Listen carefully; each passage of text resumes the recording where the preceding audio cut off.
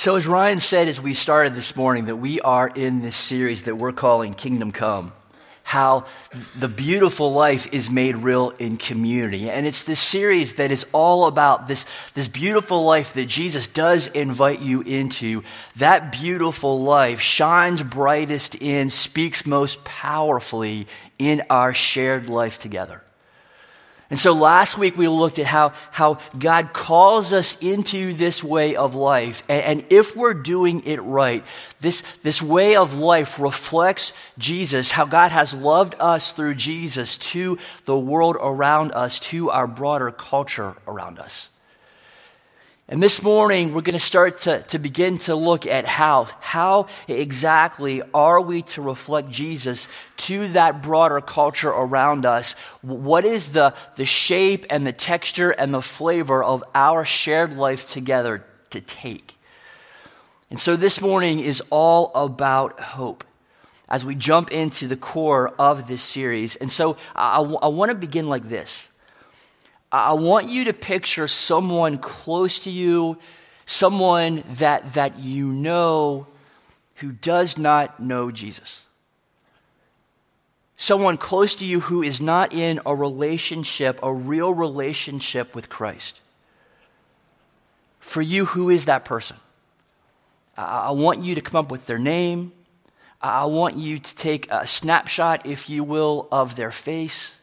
And I'll give you just a second to do that. Do you have your person?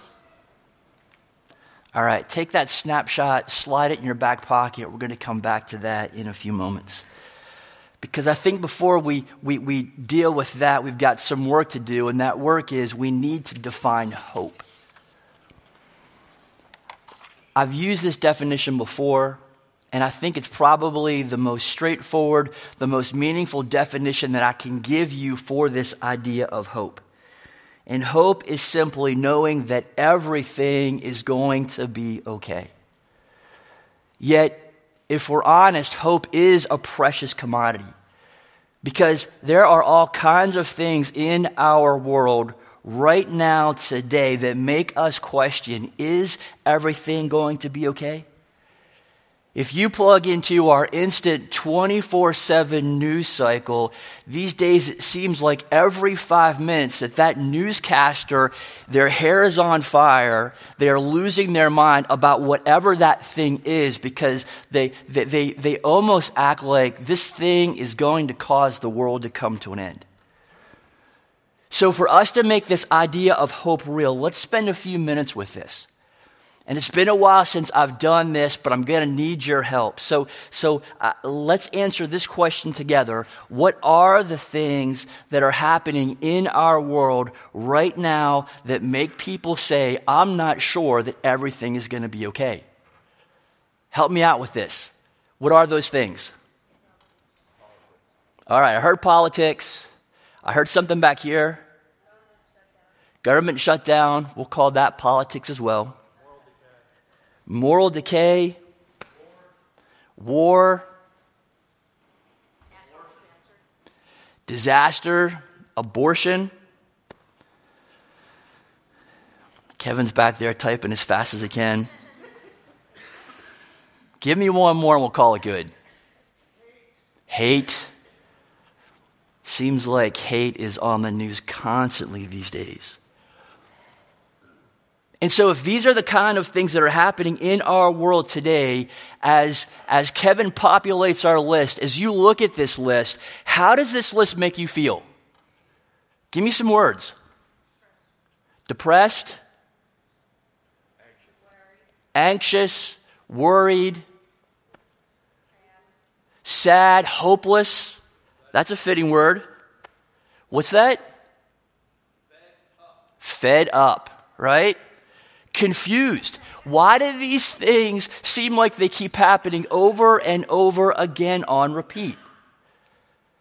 And so please understand this. Here's what we're saying, that hope is no matter what is happening in our world today, no matter what is happening out there in the world, no matter what is happening right here in front of your face, no matter what is happening that might tempt you to think otherwise, in the face of these feelings that these very scary things might conjure up, hope is knowing that despite our list, hope is knowing that everything is going to be okay.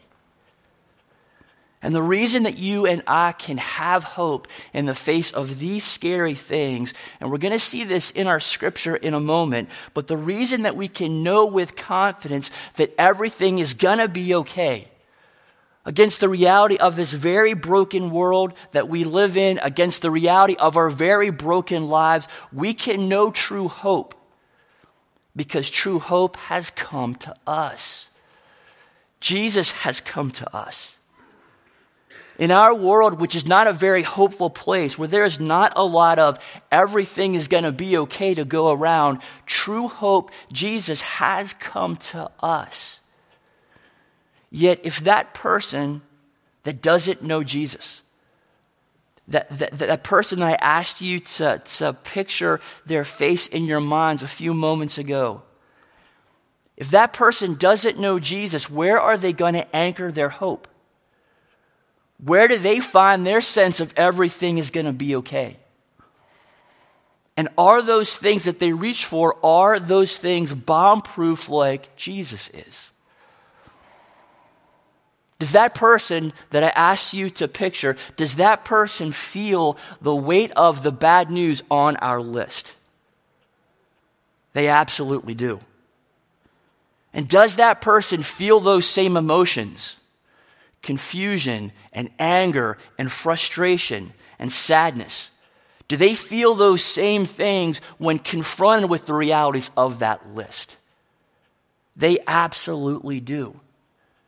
Yet without Jesus, the true hope of the world, where is your person going to find bomb-proof hope? Where are they going to look? Are they going to open a Bible? Are they going to step foot in this room on a Sunday morning? Are they going to read the latest book by Tim Keller or Rick Warren?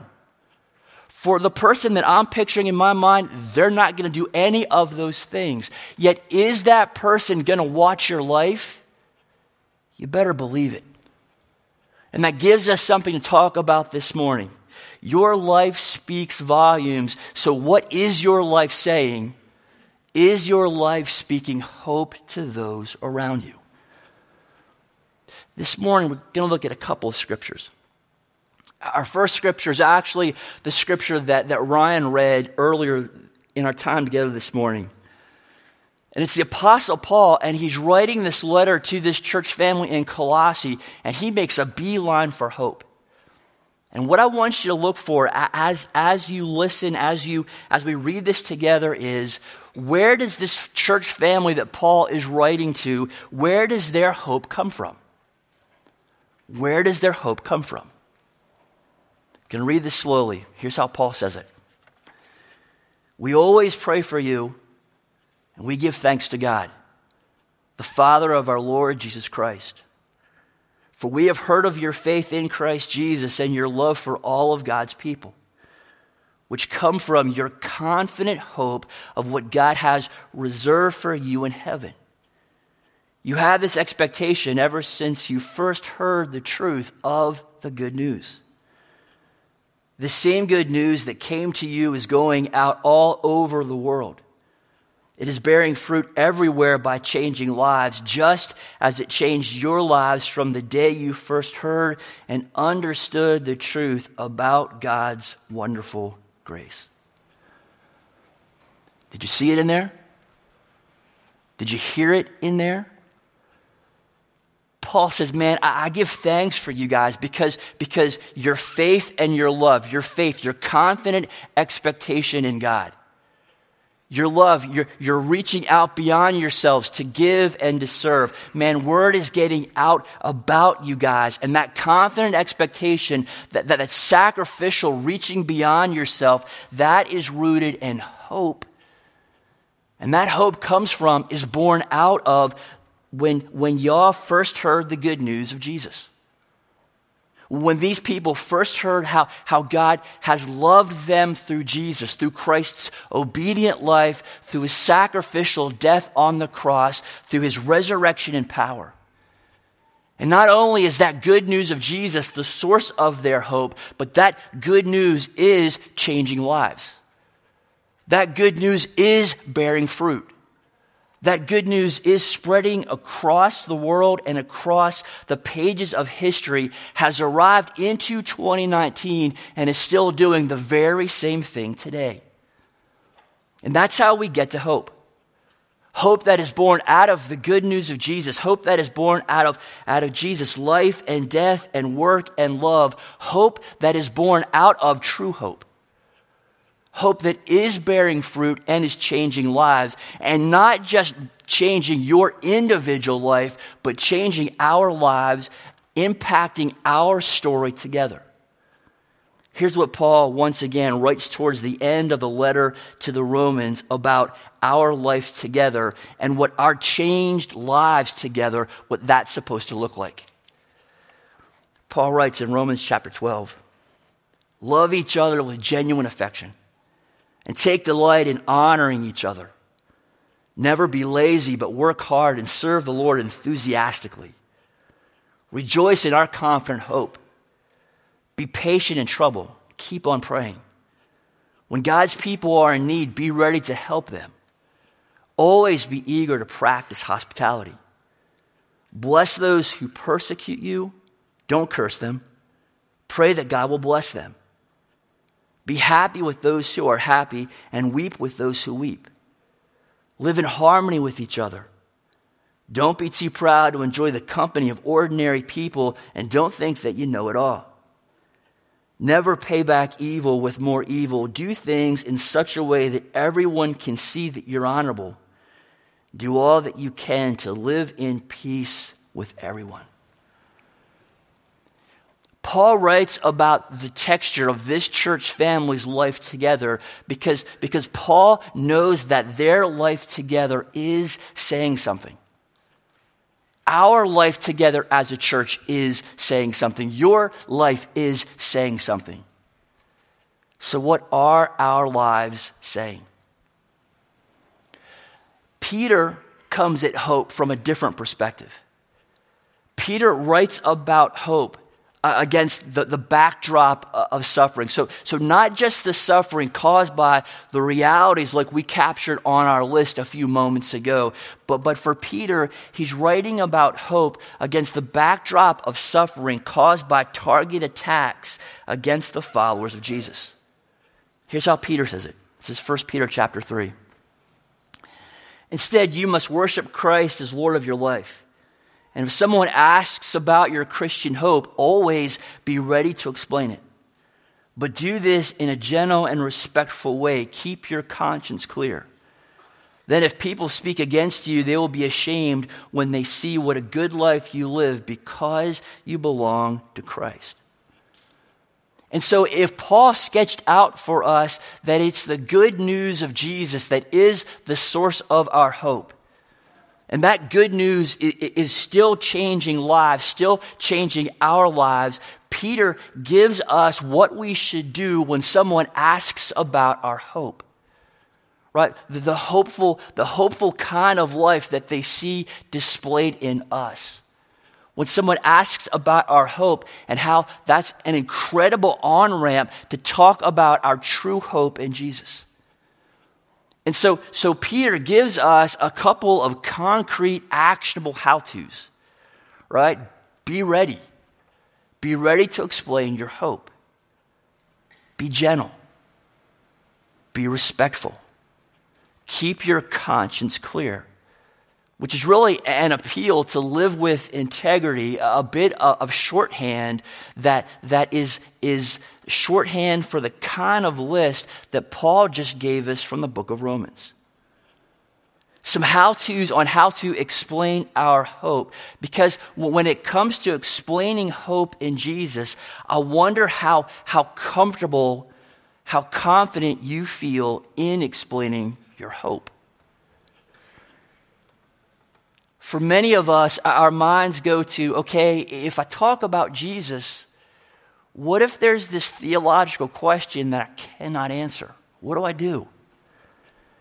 What if there's this ethical or moral question and I get asked, well, why do Christians believe that? How do I answer those kind of questions? How do I defend Christianity? And the answer is that God is doing that quite nicely on his own. What if they asked me to explain how following Jesus compares with Islam, compares with Buddhism? How do I do that? When it comes to sharing your hope with that person that I keep asking you to bring to mind, do you worry about those kind of things? I think that this quote by James Bryan Smith helps us here. Here's the quote. Most of the questions that people will ask you are not the real issue. What they really want to know is it true? And the answer to that is not primarily in an intellectual idea, but in a changed life. That is something that you can give them. Our life is the most profound witness to our connection with God. What they want to know is it true? Do our lives point to this hope that should be evident in our lives, that it is true? And so for Peter's list of how-tos, here's what Peter is simply saying. And let's put this in the context of that person. Being ready is not just being ready for when that person rolls up on you and asks, even though hopefully that happens. But it's also watching for opportunities. Watching for moments when that person is open and asking big questions. Watching for when and where that person might be stuck in life. Watching for when and where that person is hitting speed bumps in their life. Watching for what that person is hungry for. And if they are seeing hope in your life, chances are really good that they might be open for conversation. And a really, really effective way to engage in a conversation to share your hope is by asking non-threatening, inviting questions. And because you know this person, I'm going to assume that you can ask them personal kind of questions. Like, how are things going in your life, really? What's going well for you? What could be better? What are you finding missing in your life? And then as they answer, your job, and this is crucial, your job is to listen. To really, really listen. Watch how they respond. Watch their body language. Watch their eyes. Pick up on their comfort or their discomfort level. But listen intently in a way that actually listens for what is happening in their hearts and lets them know that you really do care about them. Because attentive listening is such a lost art these days. And is absolutely a way to, as you listen to that person, to demonstrate the love of Jesus. Ultimately, you are listening for where God is at work in that person's life. And your response after you've listened and listened some more and listened some more, your response is twofold. With gentleness and with respect, show them how the grace and the love of Jesus intersects with your story, and show them how the grace and the love of Jesus intersects with their story.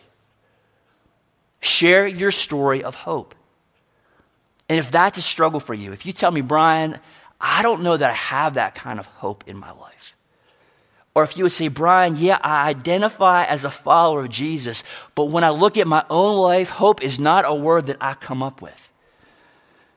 If that's you, and this is what makes preaching hard, but if that's you, I invite you to talk to me or one of our other pastors, right? We're not going to preach at you. We're not going to come down on you, but I would consider it a privilege to explore that with you.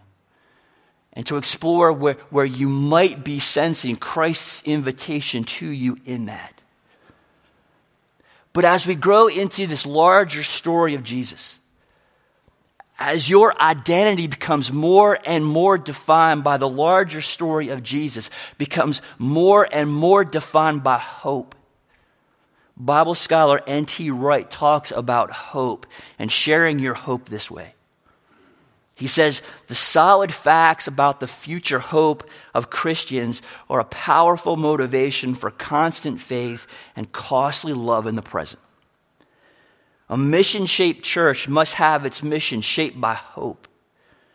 That the genuine Christian hope rooted in Jesus' resurrection is the hope for God's renewal of all things. Think back to that list that we created. For his overcoming of corruption, decay, and death. For his filling of the whole cosmos with his love and grace, his power and glory. Roots in the future, roots in the resurrection, roots in the eternal victory of Jesus. Roots that are firmly planted in eternal life. Roots that nourish the trunk and the branches and ultimately produce the fruit that draws others into the story. To be truly effective in this kind of mission, one must be genuinely and cheerfully rooted in God's renewal.